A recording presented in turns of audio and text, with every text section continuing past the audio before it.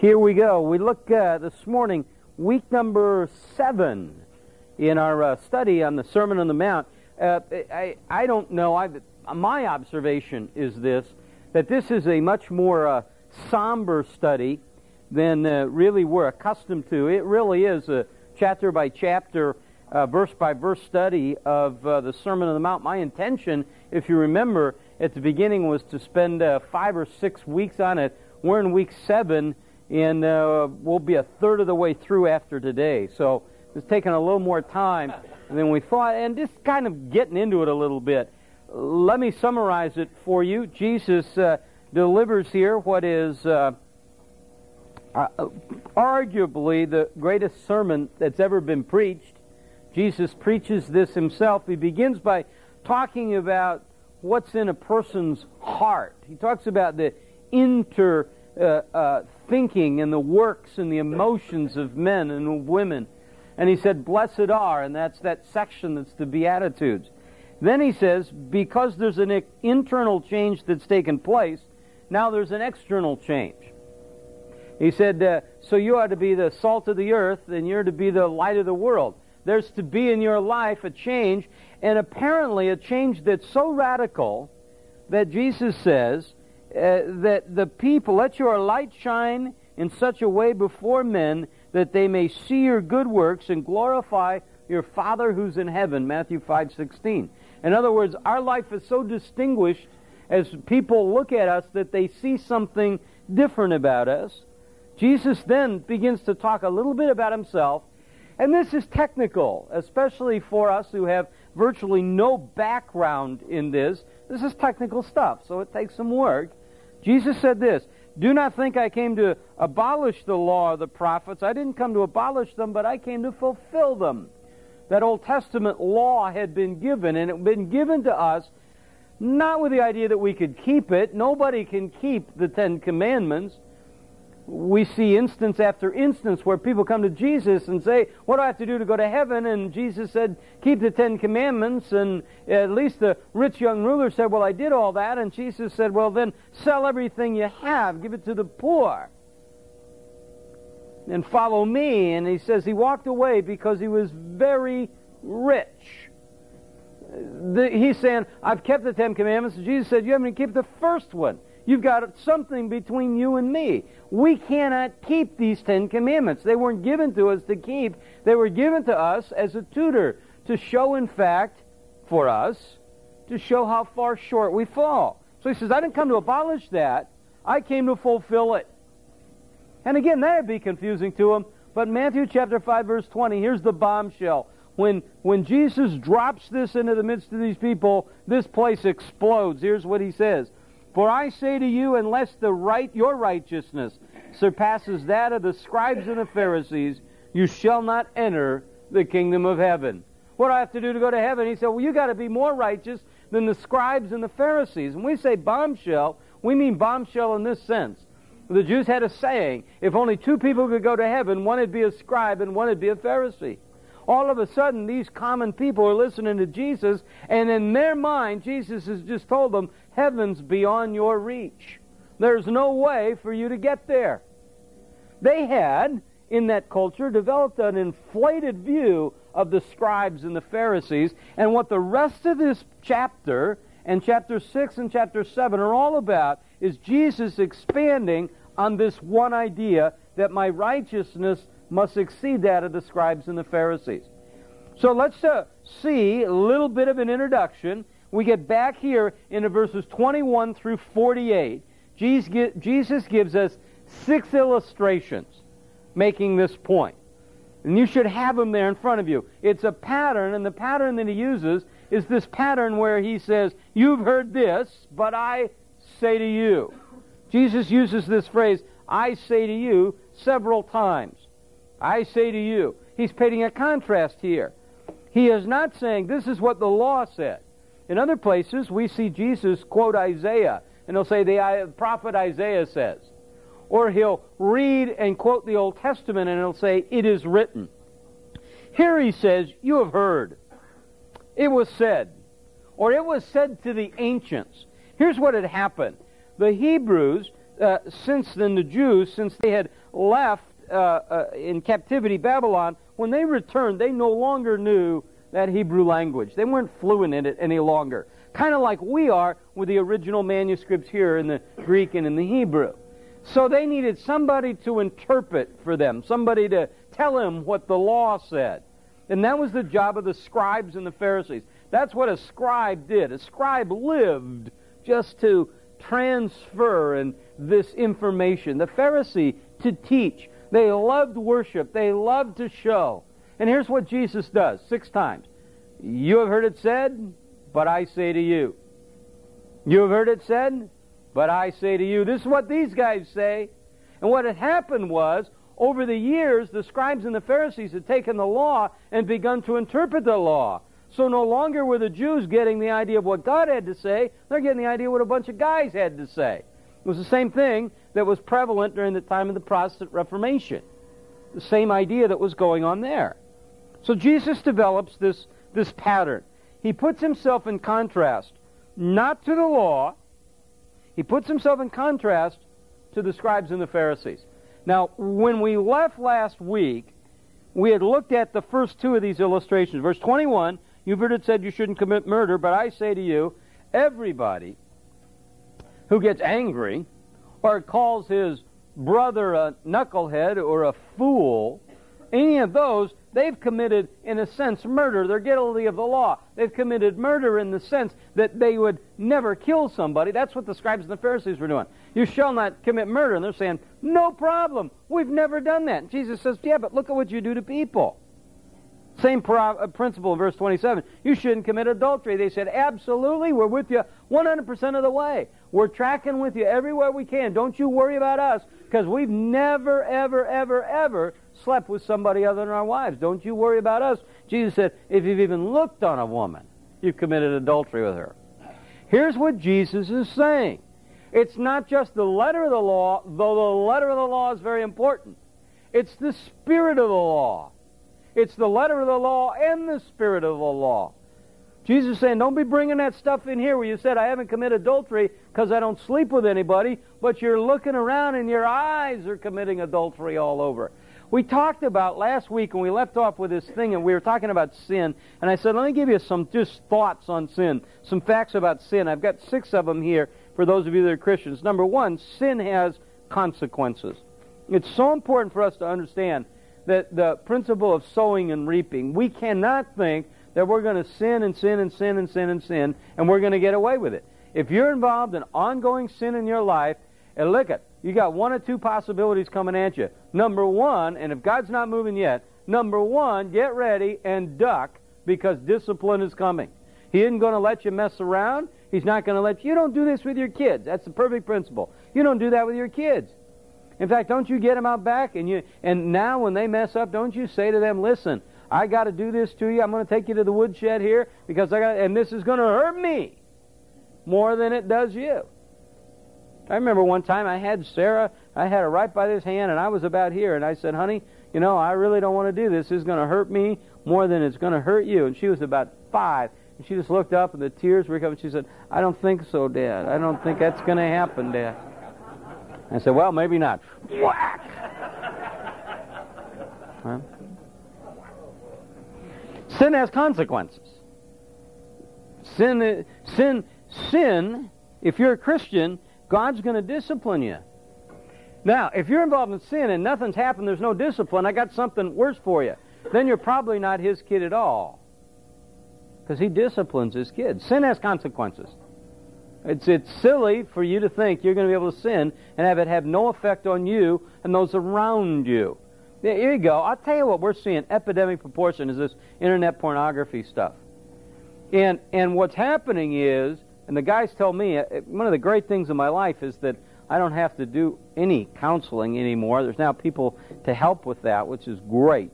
Well, what they tell me that they're seeing is that they're seeing marriages that are I can't remember the number, how many guys they've counseled for internet pornography, but it's a boatload. Here's what they tell me. Only 1 has come in voluntarily. Every other guy, the wife's walked in when the guy's on the computer.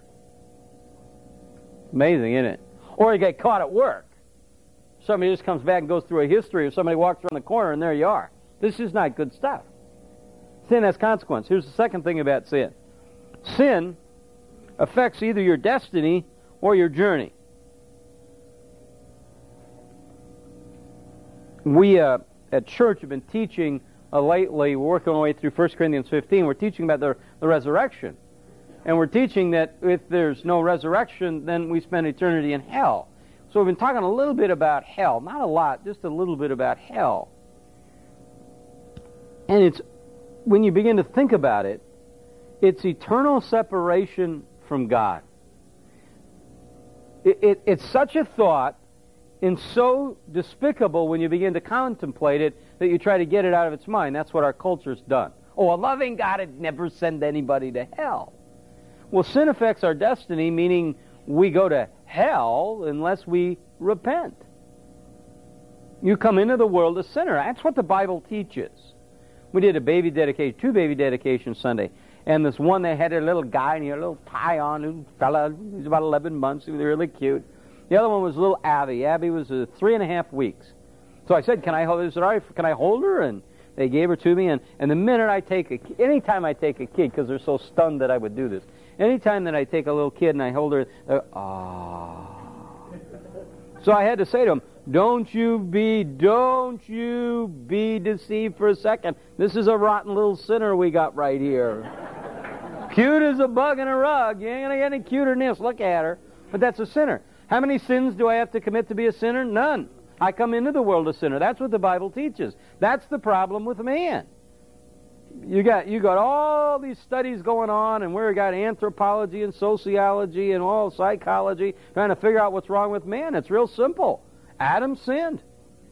And when Adam sinned, he plunged us into this abyss that we're in of sin with no way out.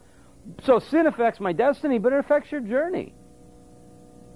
When you are in sin, as a Christian now, when you're a Christian and you're sinning, either sins of commission or sins of omission.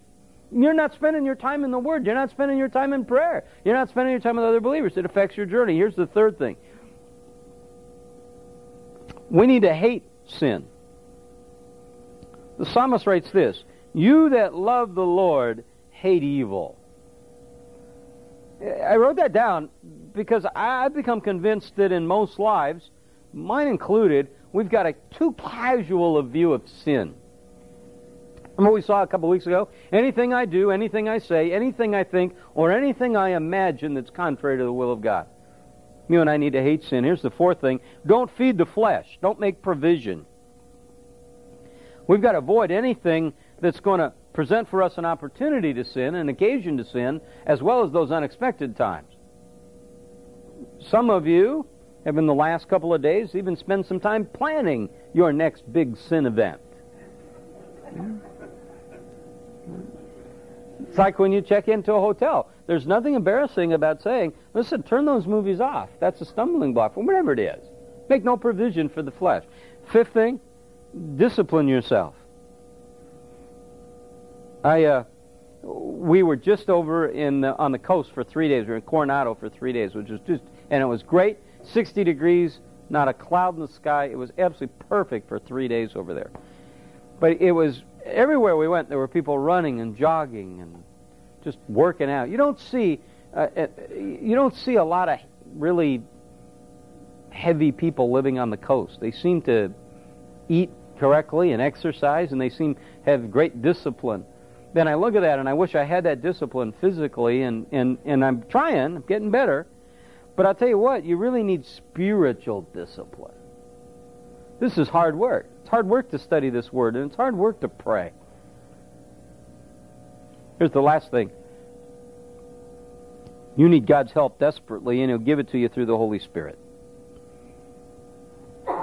There's a tendency, I think, sometimes, at least the way I teach, and I apologize for it, and the way I teach, sometimes it can be so hard, that you're thinking, I don't have any choice. I don't have any chance. Well, that's by design. I want you to end up thinking that. Because in and of yourself, you don't. But He's there.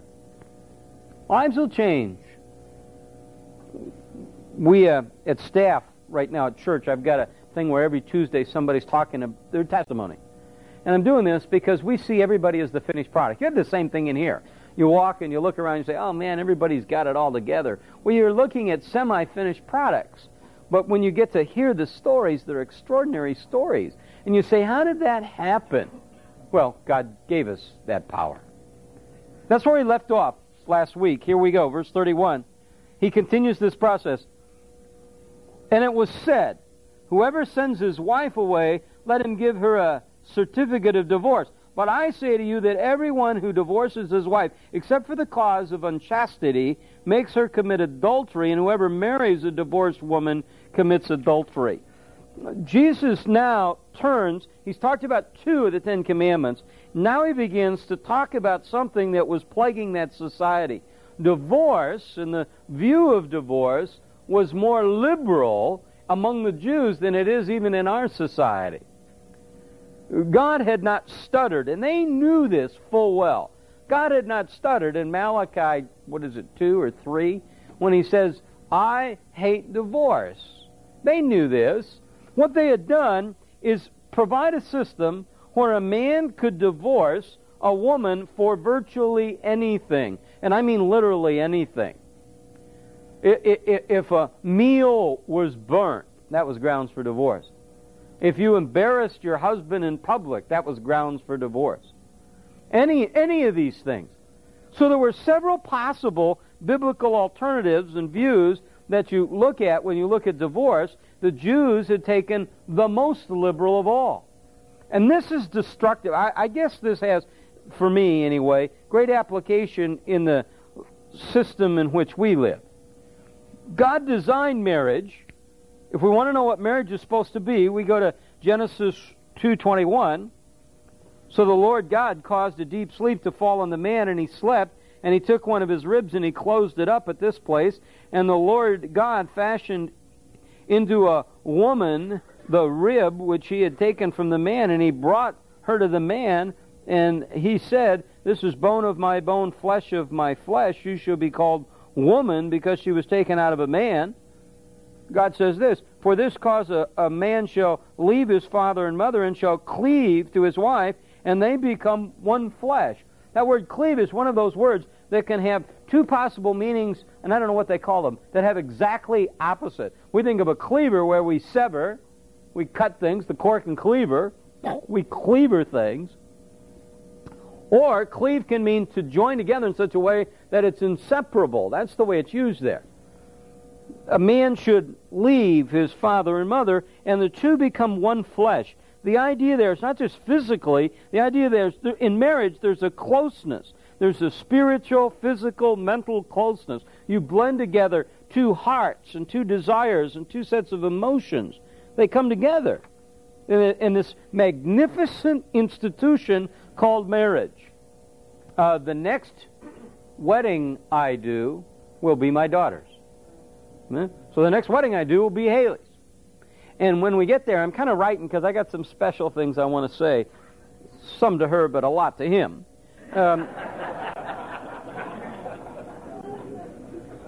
But the idea is this. You two now are in a relationship that's designed to be the most intimate relationship on earth. By the way, it's a cornerstone for your civilization. You start to mess around with it, and you have very serious problems. Years ago, we were invited out to Washington, D.C., and speaking was a guy by the name of Dr. Nikolai. He is on staff at Harvard. He's the one who said, and I'll never forget it, if you want to know how a society is doing, look at their junior hires. That was his cause. Here's what Dr. Nikolai said. He said, by far, the major cause of emotional problems and the major determinant of the family is divorce. The trend toward quick, easy divorce and ever-increasing divorce rate subject more and more children to physically, emotionally absent parents. If the trend is not reversed, Nikolai says, quote, the quality of family life will continue to deteriorate, producing a society with a higher incidence of mental illness more than ever before. Here's what else Dr. Nicolai wrote. Certain trends prevalent today will incapacitate the family, destroy its integrity, and cause its members to suffer such crippling emotional conflicts that they will become intolerable. They will become an intolerable burden on society. We've got that all around you. You've got kids with no mom, no dad, one dad. If any one factor influences the character development and emotional stability of an individual, it's the quality of relationships he or he experiences with both parents. So there's two practical things, and it has not anything to do with what Jesus is saying right now, but two very practical things for us. Number one, when you want to understand marriage, you look to the one who created it. It's not a human institution, it's created by God. God instituted marriage. So then when you say, should we marry homosexuals or lesbians, the Bible doesn't stutter. It's one man, one woman, leave and cleave. So the marriage is to be permanent, heterosexual. Okay? The other thing, and I don't mean this in some antagonistic way, but it's what you saw last week with all the Rosie O'Donnell stuff. Hey, there's no question that you put a kid in a loving home, that's the best thing. But the best thing for a kid is a mom and a dad. Not two moms, not two dads. Let me come back to this just again, maybe a little harder. There was a great interview a few years ago on Focus on the Family. George Gilder was on. And Gilder was talking about a man, and this is what a man should be, and a man should be this, and a man should be this, and a man should be this, and a man should be this. And Dobson was clearly a little troubled by what he was saying, in the sense that he said, give me some definition here. You're not saying a man shouldn't be sensitive, and a man shouldn't be this, and a man shouldn't be that. And Gilder said, here's what he said to him. He said, Jim, this is what I'm saying to you. A kid doesn't need two moms. A kid needs a mom and a dad. It needs to have, in marriage, mom in her role and dad in his role. You take that away, you destroy the family. You destroy the family, you destroy the society. That's right on the march that we're on. That's the breakdown. Everybody's scratching their head and they're trying to figure out how to make schools work and how to make this work and how to make all these things work. And everybody's out there trying to deal with symptoms rather than the core problem. You have a fundamental breakdown of the moral fiber of the country you live in. Nicolai talked about trends. He said, here's six trends that are destructive to the family. Number one, mothers of young children working outside the home. Number two, frequent family moves. Number three, invasion of television. Number four, lack of moral control in society. Number five, lack of communication in the home. Number six, divorce. That's what's really impacting and destroying the family. One of the leading feminists from the early 70s said this, and I quote, "The family unit must go because it is the family that oppresses and enslaves women." Interestingly enough, yesterday in a bookstore, I saw a brand new book published, and the whole premise of the book was marriage is destroying women. Well, we need to be careful about that. God has always taken marriage seriously. Two of the Ten Commandments, thou shalt not commit adultery, and thou shalt not covet, both of those deal with this institution of marriage. Both of them provide that protection. Here's what he said, but I say to you, you need to guard this relationship. You need to guard it closely. The Jews had begun to see divorce as nothing more than a matter of paperwork, and Jesus sees this as a heart issue. Now, here's what we get every time we talk about this in here. So hopefully we can deal with this in a preventative way. In a room like this, and in those that hear the tapes, there will be literally thousands of people who've been divorced. Many are now in a vibrant relationship with their Creator. They weren't then. Or they were, and they were in an unhealthy marriage, meaning they had somebody married to them who wasn't a Christian. Maybe many are divorced, and it's got nothing to do with them. They didn't want this. They dreaded this. So we get some questions in here. If God says, I hate divorce, Are there grounds upon which I can divorce? Is divorce ever permissible? And if so, talking about adultery if I remarry and all this, does the Bible speak at all about the idea of remarrying? Let's spend a second on it. Jesus says here, but I say to you, everyone who divorces his wife, except for the cause of unchastity. The word that we get at there in the Greek is porneia, from which we get our English word pornography. It means, and it's got a very broad definition. It means sexual immorality.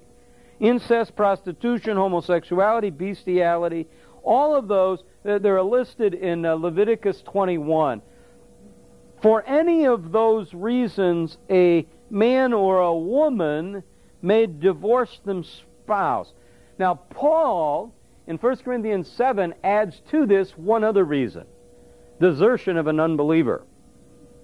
If I'm married, and let's say in this case, I'm a guy, I'm married to a gal, I'm a Christian, she's not. Okay? Forget how I got there, although that's significant, maybe. That's why, for example, at our church, there's no way we would marry somebody who was a Christian and somebody who wasn't. We say no to that all the time. What we wrestle with is, would we ever marry two non-Christians? Most churches will do that. They'll say, well, they're not. The problem with that is, you now set them up where if one's converted, you have them in a situation where you have a believer married to an unbeliever. So that's very hard. So obviously we marry two believers. We never marry a believer and an unbeliever. And I personally wouldn't marry two unbelievers. No point. Why would you come to me? Go to Vegas. And that's the place to go for that. Have fun while you're there anyway. You're going to hell anyhow. Oh, just kidding. Just kidding. I'm just kidding. Just teasing. We're never that flippant because that's so serious. Well, here you go. So, if you've got a spouse who's involved in adultery, you've got, according to Jesus, grounds for divorce. If you've got a spouse who wants to leave and fights to leave, Paul says, and I think therefore God says, you have a right to divorce. Now, let me explain this. This is very important. You have an option, but it's just that. It's an option. I have seen God do some extraordinary thing in marriages. You know, there's always this thing of, if one spouse commits adultery, can you ever trust him again? I've seen extraordinary marriages that have really been birthed out of the ashes of adultery and all sorts of things. What Jesus was not trying to do here is to set up some way where you could look over here and find a loophole and move around here and move down there and somehow get out of this. What Jesus is saying is, listen, God hates divorce. In fact, he says it in Matthew 19, the only reason we've been talking about this is because of man's sin. Are you free to remarry? Here's what I think the Scripture says about remarrying. If you are the innocent party, if your spouse has committed adultery, and you have ended up in divorce, you as the innocent party are free to remarry. If you have been abandoned by an unbeliever, you're free to remarry. That's what he's saying. Other than that, he's saying, no, you're not free to remarry. Which raises yet one more problem, because now you'll come in and say, well, now I'm in this relationship, and I'm not even supposed to be here because I was divorced over there illegitimately. Now I'm in this relationship. Should I get out of that? And the answer is no. You should stay where God's got you right now. Very hard stuff, very practical stuff. But you know, what he's not trying to do here is give us this long dissertation on marriage. Do you remember the context? All he's talking about here is the heart. He's talking about the law.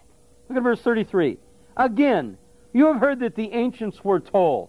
The ancients are told. The scribes and the Pharisees passed this down himself. This isn't God speaking to them. The ancients were told, you should not make false vows, but should fulfill the vows to the Lord. Well, that's indeed true. There was kind of a composite idea here. I'll give you these verses because I know some of you care about this stuff. Leviticus 19:12, Numbers 32, and Deuteronomy 23:21. That's kind of a composite idea here of this teaching. Here's what the Jews had done. The Jews had been instructed in this ability and this privilege of taking an oath. It was a very serious matter. It was always taken on the name of the Lord. They were very serious vows. What the Jews had done is watered all this down. So you had people taking vows on all sorts of things. In fact, look at Jesus. But I say to you, make no oath at all, either by heaven, for it is the throne of God, or earth, for it's the footstool of his, or by Jerusalem, for it's the city of the king. Nor shall you make an oath by your head, for you cannot make one hair white or black. But let your statement be yes, yes, or no, no. Anything beyond this is evil. Here's what was happening. They were swearing on everything. I swear on my mother's grave. Here's his point. Listen, you're swearing by the heavens, you're swearing by the earth, you're swearing by Jerusalem, you're swearing by all this. God created it all. These oaths, what they've done is to say, well, some things aren't really as serious as others. We won't take them quite as seriously as some things. The oath was a serious issue. God knew man was sinful. Man's heart was to deceive. Man's tendency was to not tell the truth. So when I swore an oath, it was saying, I'm standing here before God, and I swear to you. Jesus himself, in a sense, took an oath. Now, there's a dilemma. Who do you swear? I swear to tell the truth, the whole truth, none but the truth, so help me myself. I mean, I swear to myself. That's what he said. When he said, truly, truly, I say to you, there's a sense in which he was taking an oath here. Jesus is not saying here, don't take any oaths. There's serious oaths or serious vows that we can take. One of them we just talked about. It's marriage. We know people who have taken this to a distortion who would say, I won't take an oath in a court of law. Raise your right hand. Swear to tell the truth, the whole truth, nothing but the truth. So up you got and say, I can't do that. I can't make any oath. It's a religious thing. Jesus isn't talking about that. He's saying, do you understand here? You're setting up this system where you got truths and half-truths and oaths that are serious, and you'd swear on different things of varying importance. You're playing fast and loose. Here's how James says it. James chapter 5, verse 12. But above all, my brethren, do not swear either by heaven or earth or any other oath, but let your yes be a yes and your no be a no, so that you may not fall under judgment. Here's what he's saying. He's saying if you say yes, you mean yes. If you say no, you mean no. As Christians, here you go. Here's a great example. As Christians, when we say we're going to be somewhere, we ought to be there. When we say we're going to do something, we ought to do it. That's what he's saying. We're to tell the truth. As Christians, there's no shades of gray. I mentioned I was at Coronado at this convention speaking, and one of the speakers ahead of me was George Mitchell. George Mitchell was a senator from Maine for 14 years. He was the minority leader in the Senate, actually majority leader when he was there, majority leader in the Senate. He ended up working with Northern Ireland and the Northern Ireland Peace Plan and moving into the Middle East and spending time there. The author, obviously, of the Mitchell Plan. I found him to be, because I went in with a lot of preconceived notions about him, and I found him to be a lot, in many ways, the opposite of what I expected. He was very, very good. And so they had a Q&A, and one of the questions was, Benjamin Netanyahu has said that Yasser Arafat says one thing and does another, and says one thing and does another. And that Netanyahu doesn't think that the Israelis can deal with Yasser Arafat. And Mitchell's comment was, here's what's interesting. The Palestinians don't think they can deal with Sharon. They would rather deal with anybody except Netanyahu. Anybody other than him.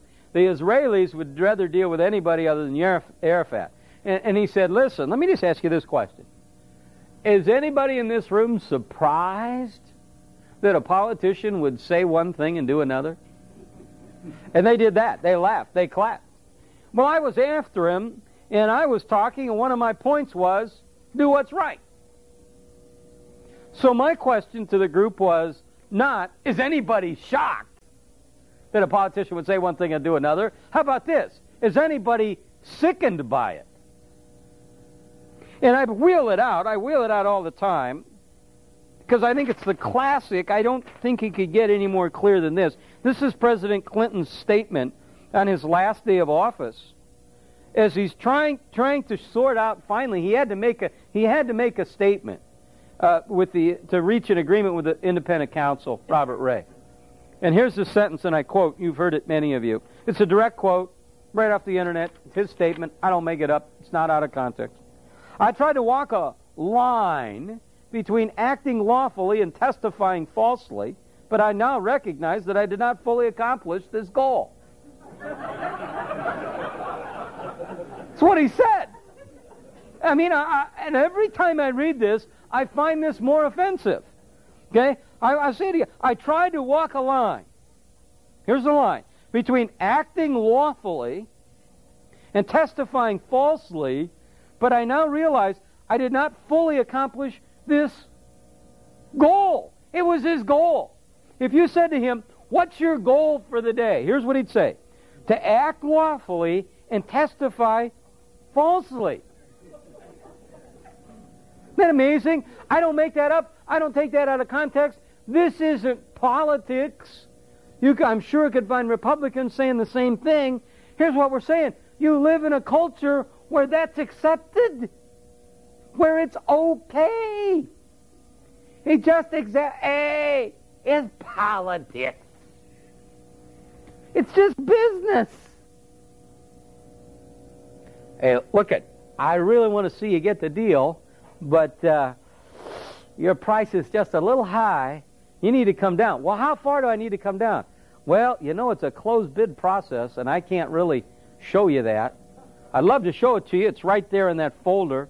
I got to go get a cup of coffee, and I'll be back in about 5 minutes. Listen, you're a liar. I don't steal.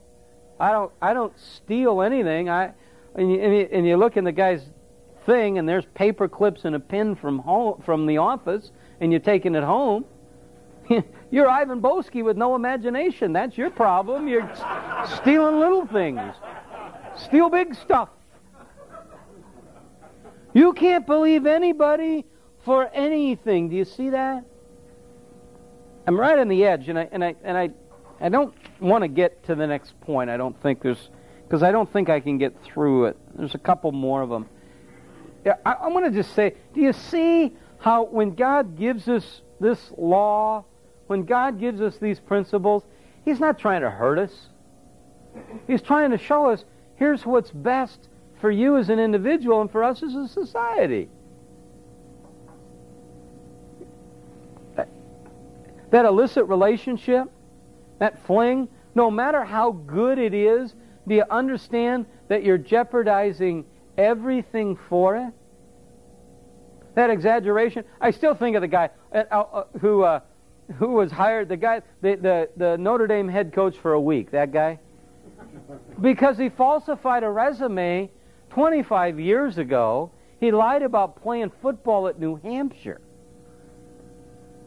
And it kind of stuck in his resume. It didn't get him the job. In fact, he got the job at Notre Dame, I don't know if you know this, before there ever was a resume. After they made the deal, they called him and said, we need a resume for the file.